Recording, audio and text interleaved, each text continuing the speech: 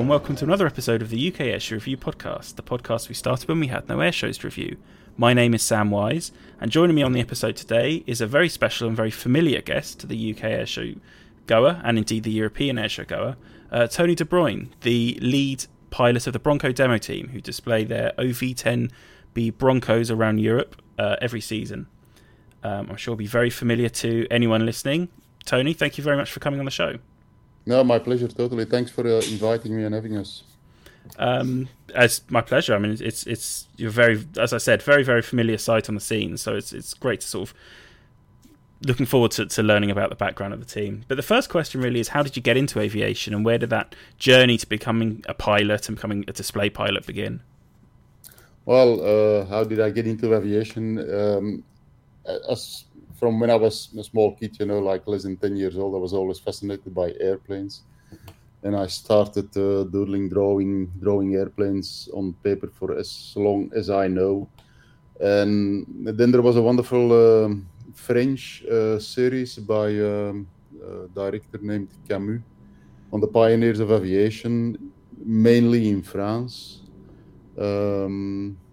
It's a little bit, but I don't recall the name. There's like a very famous American series as well about the pioneers of aviation.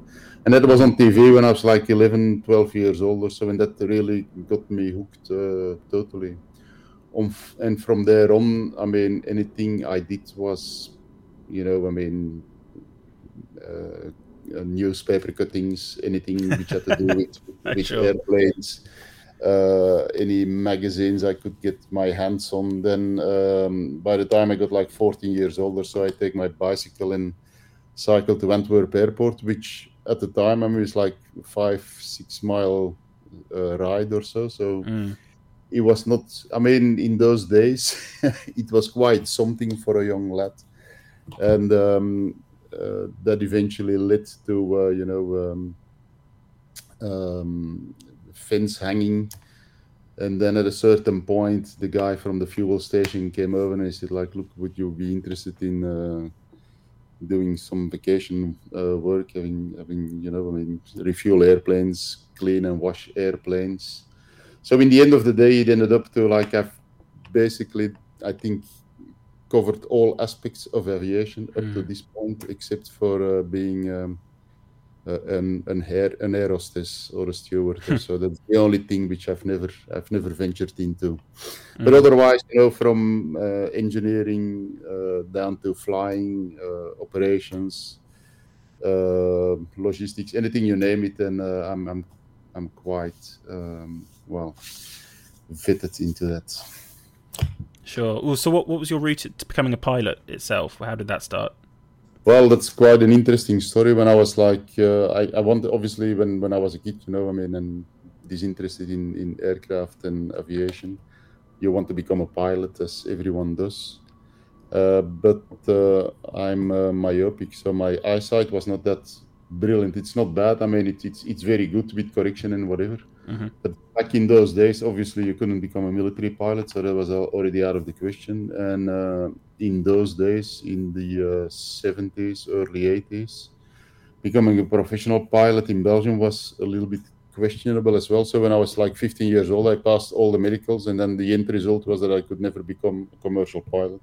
Sure. Because my eyesight was not sufficient. So I gave that up, then went to, obviously college, university, became an engineer. And then eventually later on in my career, I did a PPL. Although I must say, when I was studying, I did a gliders course. So I soloed on gliders back in 83 or so. Did a few solos, and then that was it. Then I went into studying again.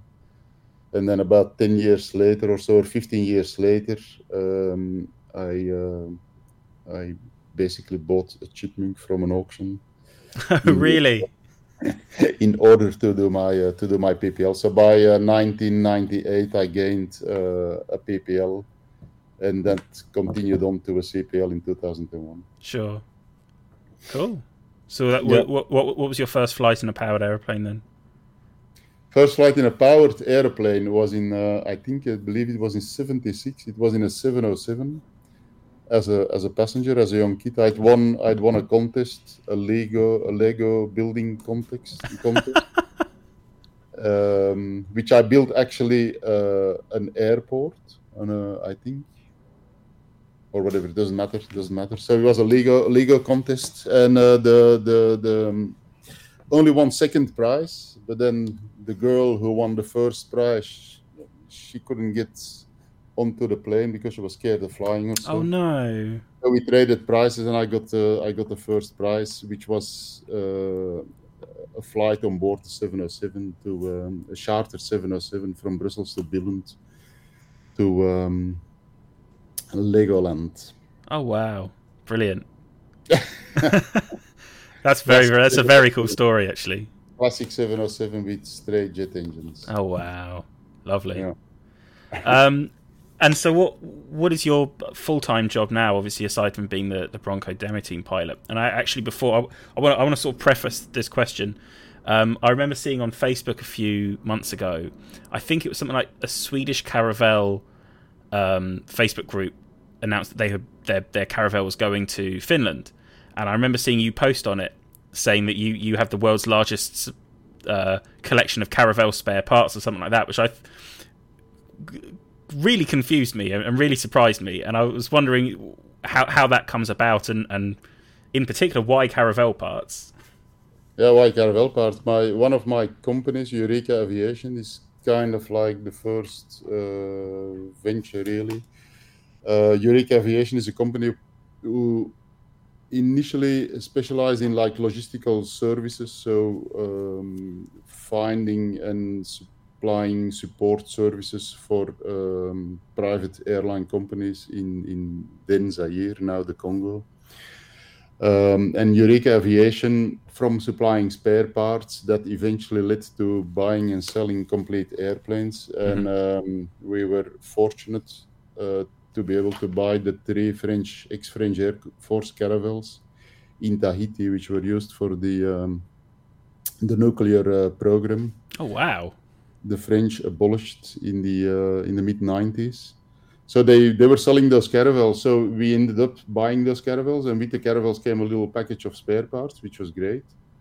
But then eventually, one of the French maintenance companies, Sogerma, which now actually coincidentally became Sabena Technics, mm-hmm.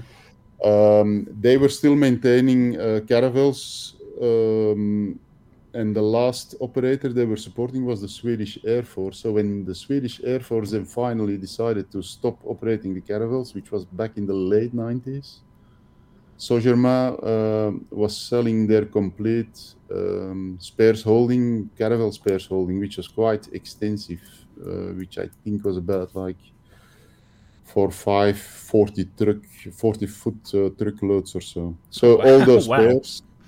All those spares are still sitting here in our warehouse, because I think, well, I mean, you know, they're kind of useless because obviously nobody flies Caravelles anymore. Sure. But they're still quite significant historical and valuable. Historically valuable spare parts. Let's put it that way. I mean, not monetarily necessarily valuable, but there's like loads of good stuff. You know, I mean. It's a very neat cache, and I'm certain if anybody would have the great thought to try and return a Caravelle back to airworthy condition with all the spares we have, mm-hmm. it should be quite feasible, in fact. Mm-hmm. I was going to ask, there's no temptation to do a Caravelle demo team then? No, not on my part, but I mean, given somebody with like a huge amount of cash available. That's what it always comes down to, unfortunately, isn't it?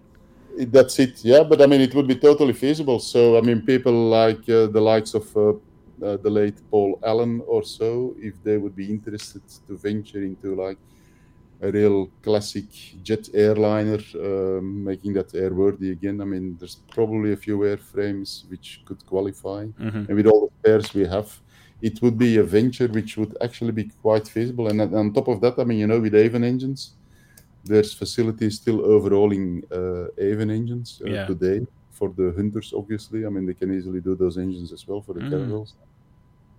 It's not something which is totally... it's not a totally silly thought. And it would be a very, very classic... be a fantastic aircraft to get flying again, I think. It's as iconic as the likes of Constellations or whatever, And other than caravels, obviously, what else are you doing at the moment, business-wise? Well, I mean, obviously, we're not doing anything with those caravels. I mean, that's just thought. So basically, it all started with a spare parts business that ended up to buying and selling complete airplanes. Then that business led to operating our own airplanes, which were the Skyvans. And in the meantime, we also bought, because of buying and selling airplanes and aircraft spare parts, you're just like in the middle of everything. Buying a Chipmunk, buying a pair of Broncos in Germany. And what am I doing today is basically combine all this and try to run the Broncos. Sure. And a few other smaller airplanes while we still maintain the spare parts business. We still are very active in maintaining, overhauling, repairing, all the components on the Bronco, but also other components for historic jet engines and so on. So to that regard, we've got a UK CAA approval, which basically covers the airframe, engines, hydraulic components, landing gear components, electric components, and I've probably forget a few of those items, but all for permit to fly, ex-military, historical aircraft. Sure. So we have a very extensive shop where we actually can complete all this work. Sure. So we are supporting historical operators worldwide with component repairs, basically. Well, that leads on quite nicely onto talking about the Bronco. So then, what was your first experience with a Bronco, and what got you hooked onto them to the point that you fly them and display them? This goes back to when I was still a kid and going to air shows and so on. So that's why it's kind of like vital. Air shows keep going, because with a lot of people, that's where it all seems to start. So I went to an air show in Holland in, I think, 1980 or 81 or so, the Pale, where there was 2 American Broncos. US Air Force, Europe Broncos based in,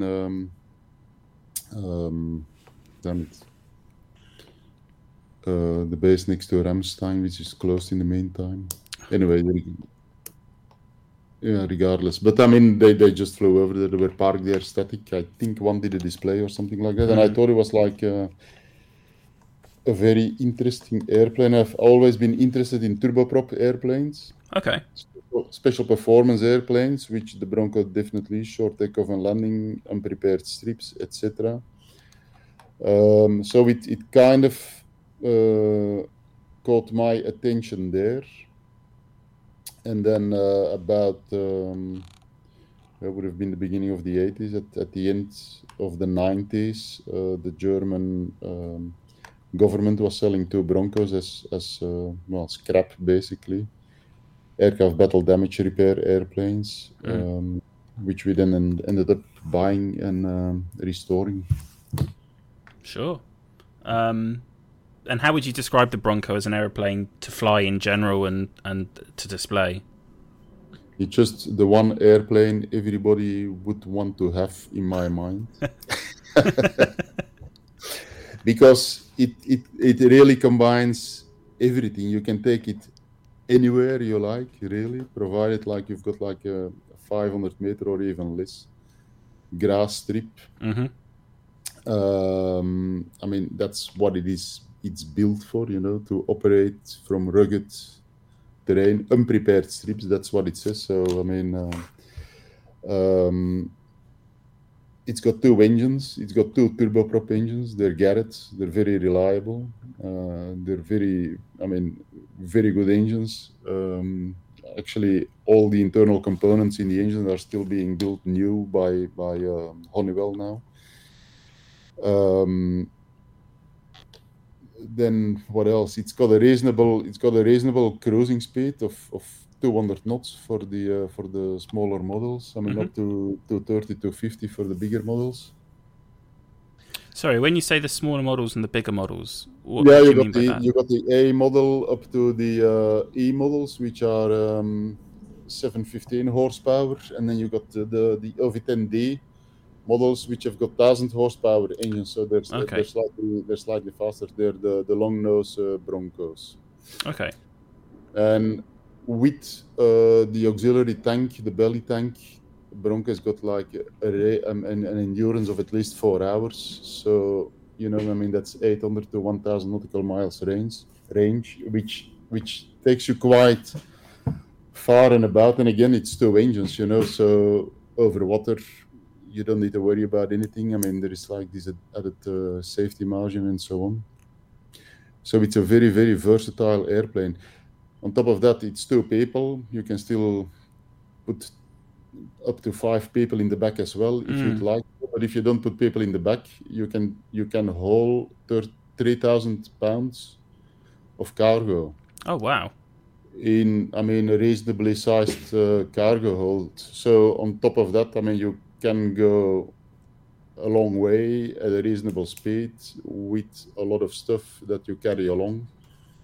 In quite a comfortable way.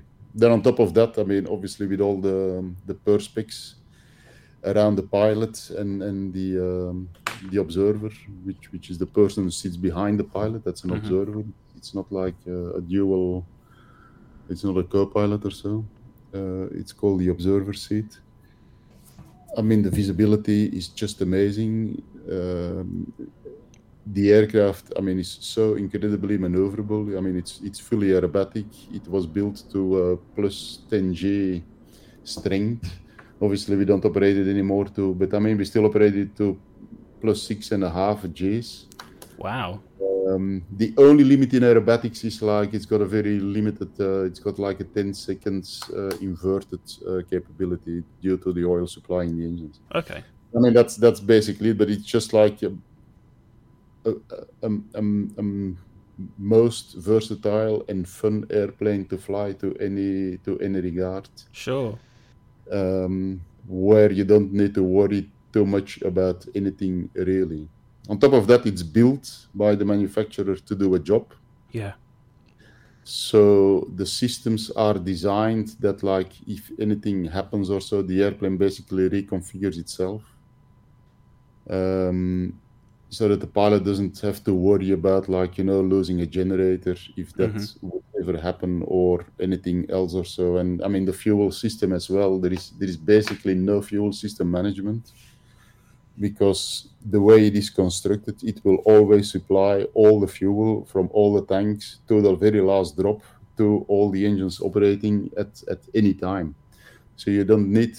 You really don't need to worry about anything when you're flying the airplane. You can concentrate on the job, which then obviously the way we fly it makes our life just incredibly easy. It's the simplest airplane to fly as well. Is that a factor of it being designed for sort of low level observation and ground attack, that sort of thing, having that amount of redundancy from small arms fire?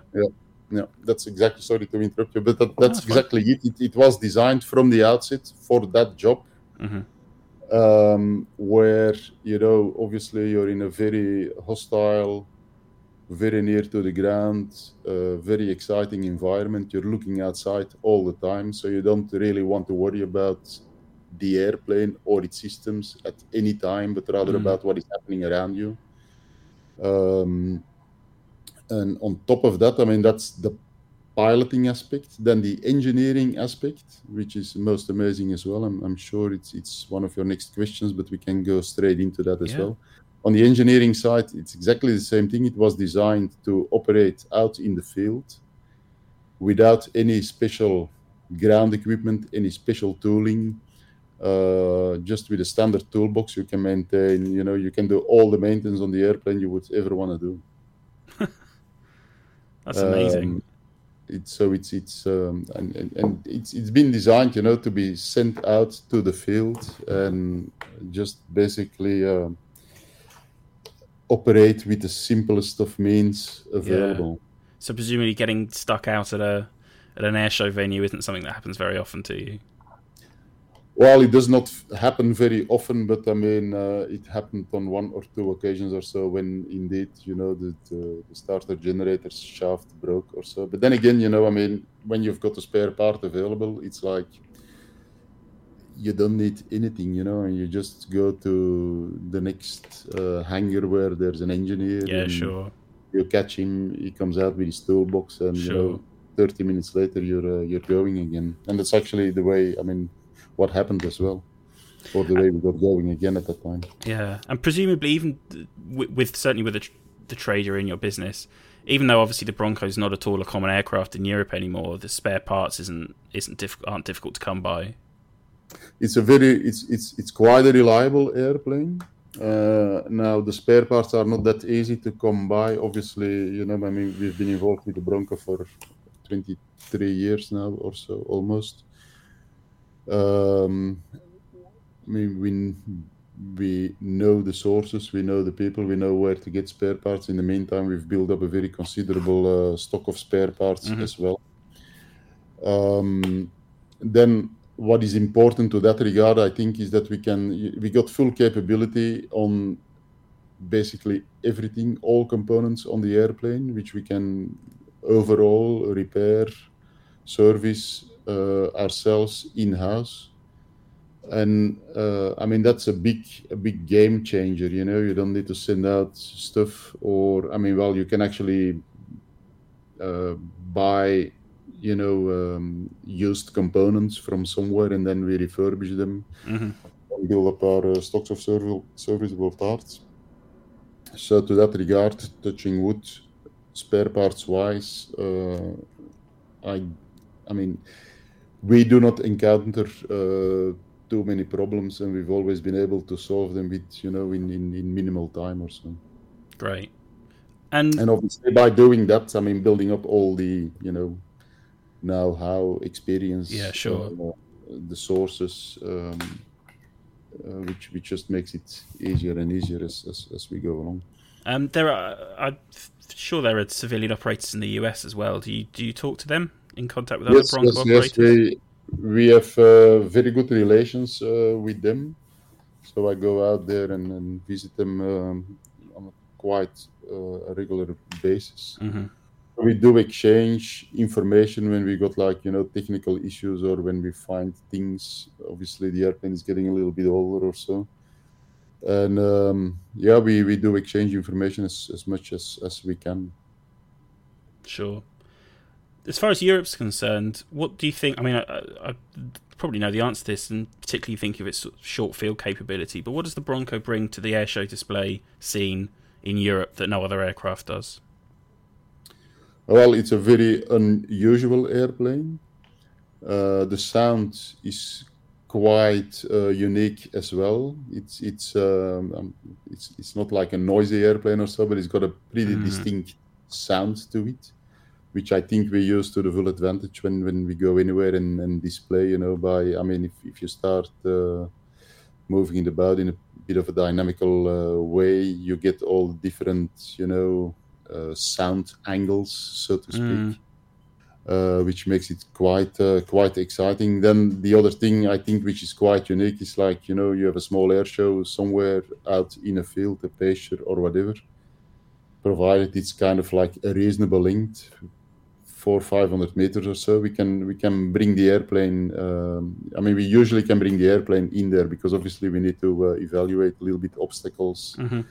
And also wind temperature wise or so, there might be certain limitations or so, but most of the time it will work, and which then is nice, because you can bring the airplane very close to the people. You can operate out of the field and basically demonstrate what the aircraft was built for. and what it is still quite capable of doing. Sure. I mean, I think anyone who's seen your display will agree that it is. You throw it around and you really show off the maneuverability of the type and the unique design and all of that. I mean, how do you go about working up a display? Have you changed it much over the years? Do you adapt it to different venues? Well, adapted to different venues, yes, we do, as is necessary. Sometimes, the display area has got like an awkward shape or so, or there is certain limitations, areas which you cannot overfly or so, then we adapt. But basically, in my display, I try to show off all the capability of the airplane. So which is short takeoff and landing, highly maneuverable, short turning radius. Well, as you say, throw it about just to show the maneuverability, the agility, high speed, low speed. It's all in there, and that's basically what I've been trying to do. I've not been trying to develop a polished aerobatics display or something like that, because that's not really what the airplane is about. The airplane is about by being versatile, rugged, and that's what I'm attempting. Sure. And I always will take suggestions of anybody, but that's what I'm attempting to bring to an audience. Sure. And the two aircraft you own are ex-German target tugs, if I remember correctly. Correct, yes. And is that 99 plus 18 and 99 plus 26? That's the two correct, airframes. Yeah. Is there any major differences between the two airframes themselves, and what's the main reasoning behind alternating them every display season?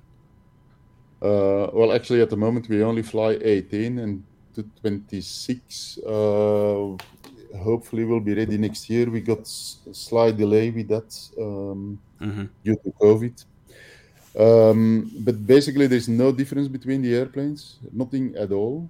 I mean, when we got them, they were still in the original configuration, which the Germans had 18 of them. One was a two-seater training airplane with dual controls. And all the other ones were either OV-10Bs straight or BZs. And the Z was only, out of the 18, only 12 airplanes, which had a jet engine on top.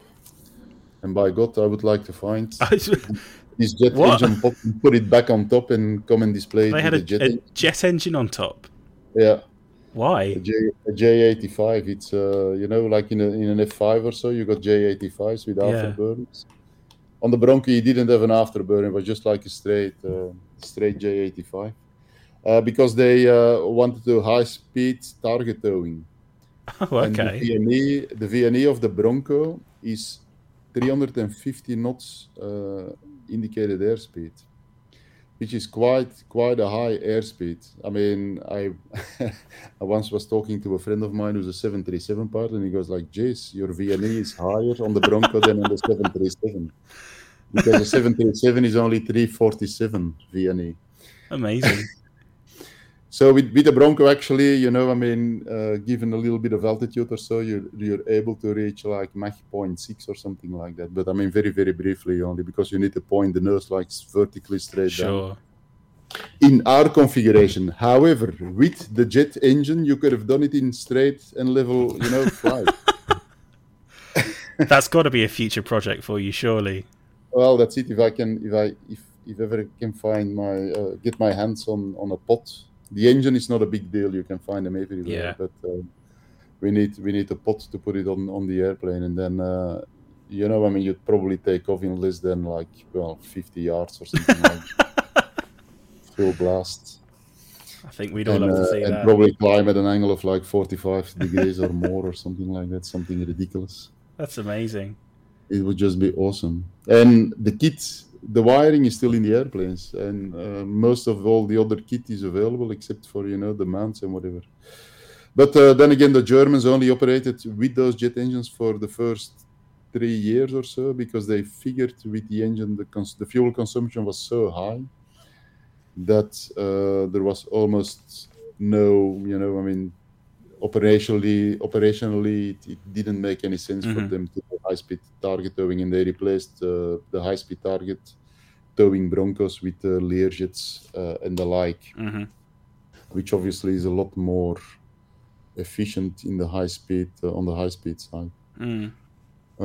Now for an air display, we only need fuel for 6 minutes. We can easily operate with jet engines. No sweat.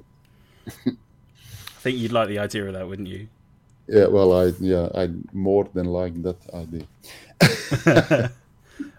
Did you have to make any changes to the airframes after you got them?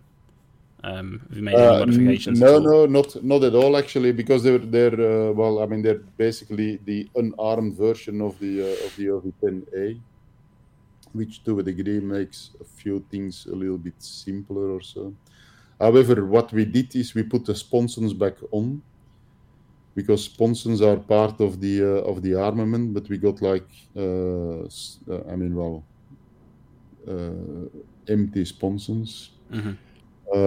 Just because it makes the airplane, look a lot more aggressive, I think, and a lot more it's a lot better looking with the sponsons on it.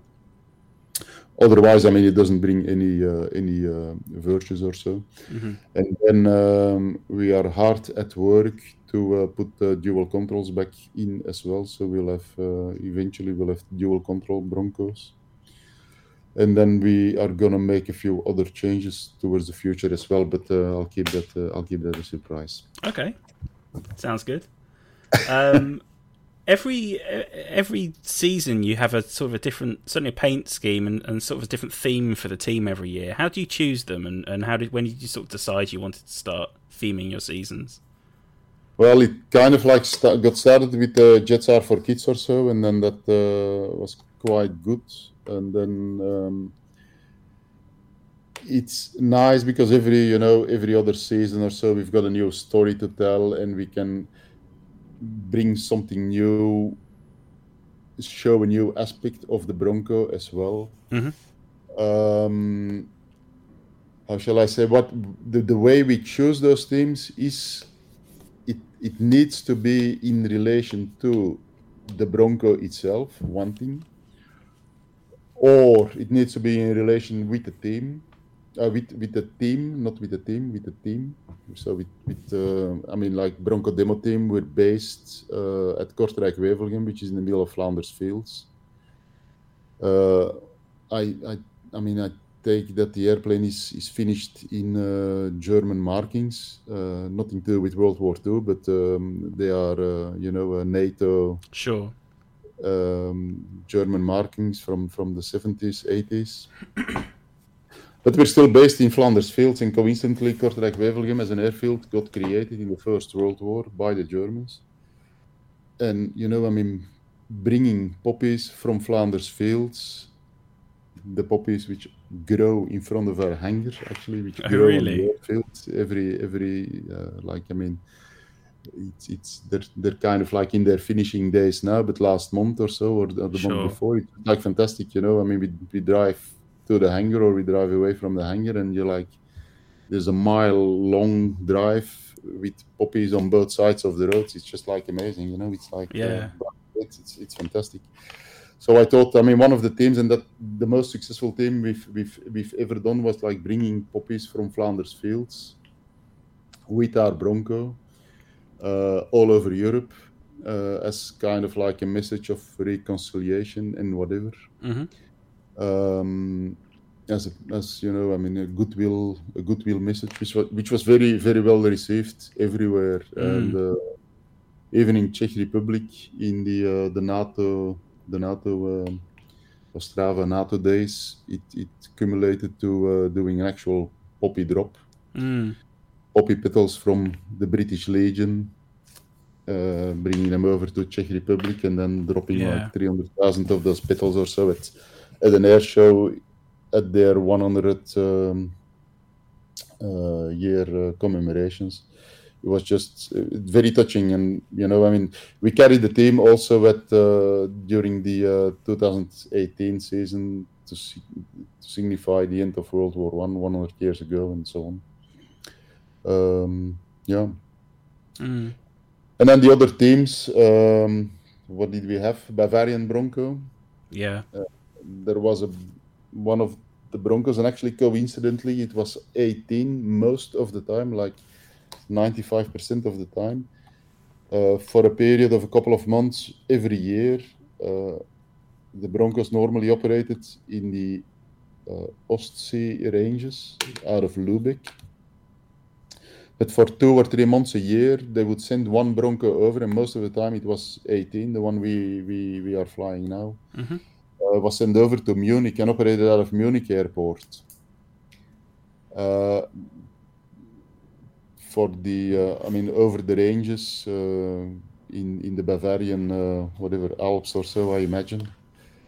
And then there was a spotter there, a local spotter, as a little joke. He put like Royal Bavarian Air Force titles on the airplane. And put the Bavarian flag on the fuel tank or whatever, as a joke. And he took some pictures or whatever, and they've been floating around, on the internet now these days, whatever. And some slides are floating around on the enthusiast markets and so on. Sure. So I thought this was funny, and then I go like, look, but it never actually flew, he just like produced those decals, put them on the airplane, took some pictures, and then removed them again. So I thought it funny that we actually reproduce those and put them on the airplane and then fly for a season or so with them. So totally appropriate because it was the right airplane. The service, it flew in that area. And actually the Royal Bavarian Air Force even existed for like about 6 months or so back at the end of the First World War as well. So then what was that? Poppy team. I have to think now. Now we have the Wild West, isn't it? The Wild West team. So obviously the Bronco, it's an untamed horse from the Wild West. The people who ever decided on, to the designation of the airplane or named it Bronco, it must have either happened after the first flight. I don't know, but it's totally appropriate because the airplane basically behaves like an untamed wild horse. And obviously, so the Wild West connection, bucking Bronco, and there you go. So moving actually from, it occurred to me while we're talking, moving from themes to the team, it's quite familiar seeing you bring the whole team over, and it seems like quite a large group. I don't know if it's your family or friends or whoever, and you set up, merchandise stall and an information stall at air shows and stuff, and you've matching uniforms and orange neckerchiefs and stuff like that. How important is that large team to you as both a demo team and to you as a pilot? Well, it's just been an amazing team. It was a bunch of young people, and back in 2010 or so, who came up with the idea themselves actually to build a team. They were all like aviation enthusiasts, photographers, and so on. And we started flying the Bronco, so they came and took pictures and whatever, and they're actually local people. So they came up with the idea themselves.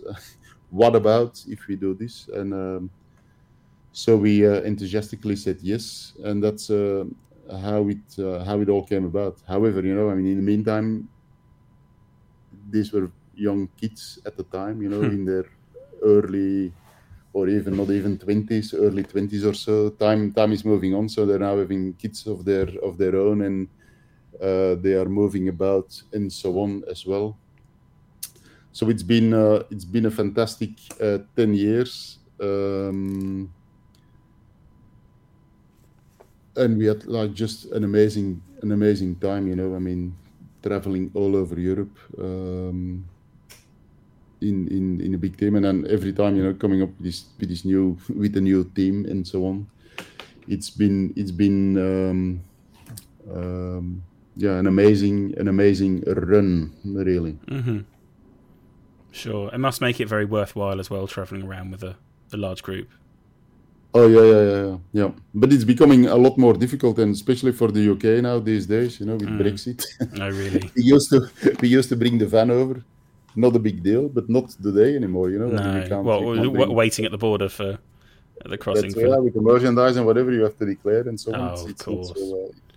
It's Yeah. not so straightforward anymore as it used to be. Shame. So I'm not sure. I'm not sure how that's gonna work in the future. Well, that's a shame. And one of the questions we have is the fact that you come to the show a lot and come to the UK a lot, and you display at UK air shows and particularly some of the smaller venues like I think you've been to Shuttleworth, for example, Old Warden. Yes. Yeah, what makes you keep coming back to the UK? Obviously, maybe that's not going to happen so much anymore. But what has made you come back to the UK so much? It will definitely happen because basically our whole operation, the whole Bronco operation. I mean, all the airplanes are registered in the UK. Mm-hmm. We're a Cap 632 operator, UK CAA. Actually, in our whole operation, the only thing which is not British or UK is myself. But even I've got, a UK pilot's license. Mm-hmm. It's only the nationality of the pilot which is not English. So we're like a fully fledged English operation. And the planes, of course. We're based in Kent, and we were actually based in Manston until that airfield closed. Sadly enough, a couple of years back. We were actually one of not the very last people to fly out of there or so, but I mean, I still remember in the very last days of Manston, we were, still the week before it closed, we were still flying out of Manston, and we had our maintenance set up there with TG Aviation.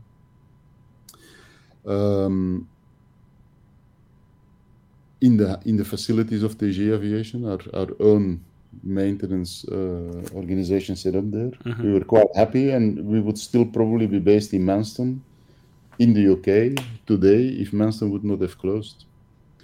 But in the meantime, we had acquired a company over here, Kortrijk-Wevelgem, which is very, very close to Manston. It's like, it's the UK for us is only like 15 minutes flying time. Sure. Or so. And with having the facility here, we just installed ourselves at Kortrijk. But as far as, as that goes, the whole operation is a UK operation. So, yes, we will always be in the UK and be plenty in the UK, and we hope to be, as much in the UK as we can ever be. Sure.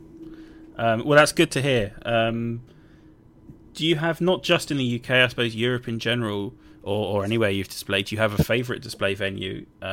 Or is there anywhere in particular that you haven't displayed that you would particularly love to? I would love to say I have a favorite display venue, but actually every place we ever go to, it kind of automatically always becomes a favorite. There is no non-favorite places. Mm-hmm. Wherever we go, the reception is always fantastic. And again, the nice thing, we can go to very small venues. We can go to the biggest venues, which is one of the nice things with the Bronco. And we go to the most amazing places. We endure the most amazing adventures everywhere we go, and also on the ferry flights and whatever. We really have a lot of fun going anywhere. Is there any particular place where we've not displayed yet? There's very, very, very few, because I think over the years we've done almost all. Well, we've done all the majors. Just the year COVID broke out, we were discussing to do an extensive Ireland tour. Okay. Which is something we've not done yet, but because in Ireland they kind of like sequel their displays a little bit so that it's worthwhile for everybody to come over. Mm-hmm. And hopefully, maybe next year or so, that idea can be revived or so. So definitely in Ireland itself, we still need to go and show the Bronco, which is one thing I definitely would be looking forward to.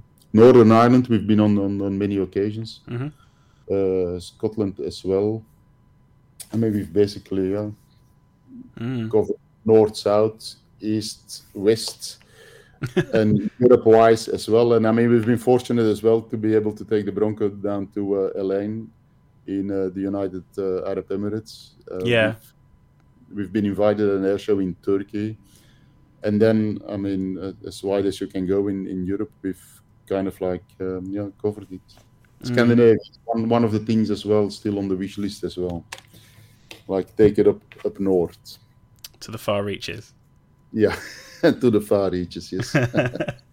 And then you were planning on a North American tour a few years ago, and that didn't happen, unfortunately. Is that something you're still planning to do or hoping to do? Yes, still planning to do. However, with the worldwide situation as it has developed over the past couple of years, it obviously it's probably a good thing we've never embarked on that tour, because we might still be there or have gotten stuck or something like that. However, but it's still something. Yes, I'm looking into. So we'll wait how the whole situation develops. But we've got no immediate plans or so. Sure. But, you never know. Is there any other type of airplane that you do fly quite regularly, or would particularly want to fly quite regularly, even as just in general, or maybe even as a display aircraft? The other airplanes I fly quite regularly is one, a Chipmunk, and secondly, a Marchetti. People have asked me this question before. I've contemplated the question as well. And to be quite honest, obviously you would like to fly with a number of other airplanes for the experience. But to be candid, I mean, I'm very happy actually flying the Bronco for what it does, for what I just explained before. Well, the way you've described it sounds like you've got your dream airplane. So yeah, that's it. And I mean, again, I think I started with saying like you couldn't wish for any other or any better airplane to be in this business with. So yes, obviously, I mean, I'd like to go and fly a Mustang or a Spitfire or whatever, but who doesn't, Yeah. But then for that matter, perhaps rather a Mosquito more than anything else or so. Because two engines again. Not because it's got two engines, but because it's like kind of like what I seem to be directed to. Sure. Sure. I think I have one last question, which I did wonder about. 2017 at the Biggin Hill Air Show, you flew in formation with Sally B, the B-17. And I did wonder about the formation at the time. I think I missed the explanation of it at the show, and I was wondering if you could explain what led to that quite unusual pairing. What led to that was Ellie Sellingbo asking me whether. I mean, we became quite good friends, and actually, there is a little bit, when one of the very, very first air shows I ever went to was actually at our home base here at Kortrijk-Wevelgem. And I'm not from the area, I'm from the Antwerp area, which is it's an hour away from Kortrijk. And there was a great Warbirds of Britain traveling show or so, which did not exist for a long time, back in 79. And the organizer took Sally B, an A26, a Sea Fury, a Spitfire, and a bunch of other airplanes. Rothman's SV4 team was there as well. Around, and the intention was like to take this traveling warbird circus around Europe. And I don't think it worked. I mean, one of the air shows they came. Well, one of the places they came to was Kortrijk-Wevelgem, where I'm sitting in my office now, and this is where I first saw Sally B, which was just amazing. And I mean, the display at the time, Kate Sissons, was like just outright amazing as well. It was like unbelievable. I mean, sure. like I experienced firsthand aluminium overcast, like as a little 15-year-old kid having a B-17 10 foot over the top of your head while you're like actually at the crowd line. Is just amazing. So and then over the years and being in the display world, I mean, we got quite good friends with Ali. And on this occasion in Biggin Hill a couple of years back, we were driving the bus back back to the hotel after on the arrivals day, and Ellie was sitting next to me, and she goes like, "Tony, I have a question. Would you want to fly the Bronco information to B-17?" I go like, well, I'll have a think about that. So there isn't really any more rhyme or reason to it other than just you two friends wanted to fly in formation. Well, I mean, no, it was a great honor to do, and it was a great honor being asked by Ellie herself whether I wanted to do that, which I thought was just amazing. I think it got concocted between her and Colin or so at the bar the evening before. But however, I mean, it was great fun and a big honor to do. I mean, just outright amazing. And then on top of that, over one of the more iconic World War II airfields, being Biggin Hill. Sure. Just outright amazing. Sure. What's your season looking like for the rest of the year?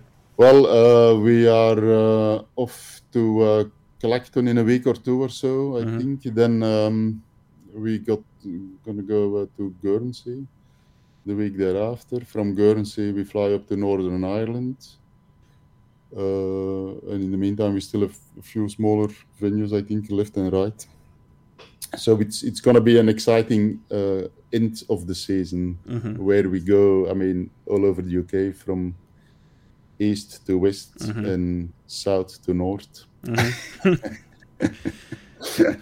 it's good to be back at the air shows again.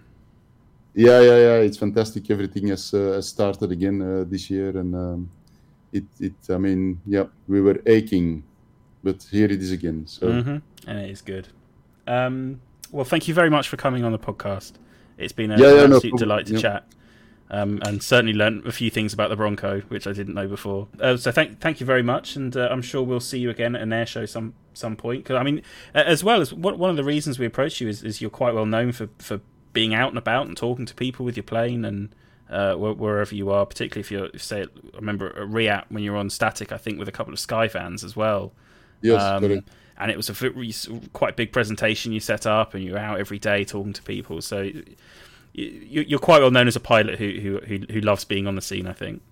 Well, I mean, that's what it's all about. I mean, it's first of all, it's not about us. It's about the airplanes. It's about aviation, getting people into aviation, enthuse people, make them enthusiastic about what we do, and what an exciting life you can have once you get hooked onto aviation, and the amazing adventures you can. You will be able to enjoy. Well, absolutely, and you're certainly doing a good job of that wherever you go. Thank you very much, and see you around on the circuit. No, looking very much forward to that, and give us a wave when we fly past them. Will do.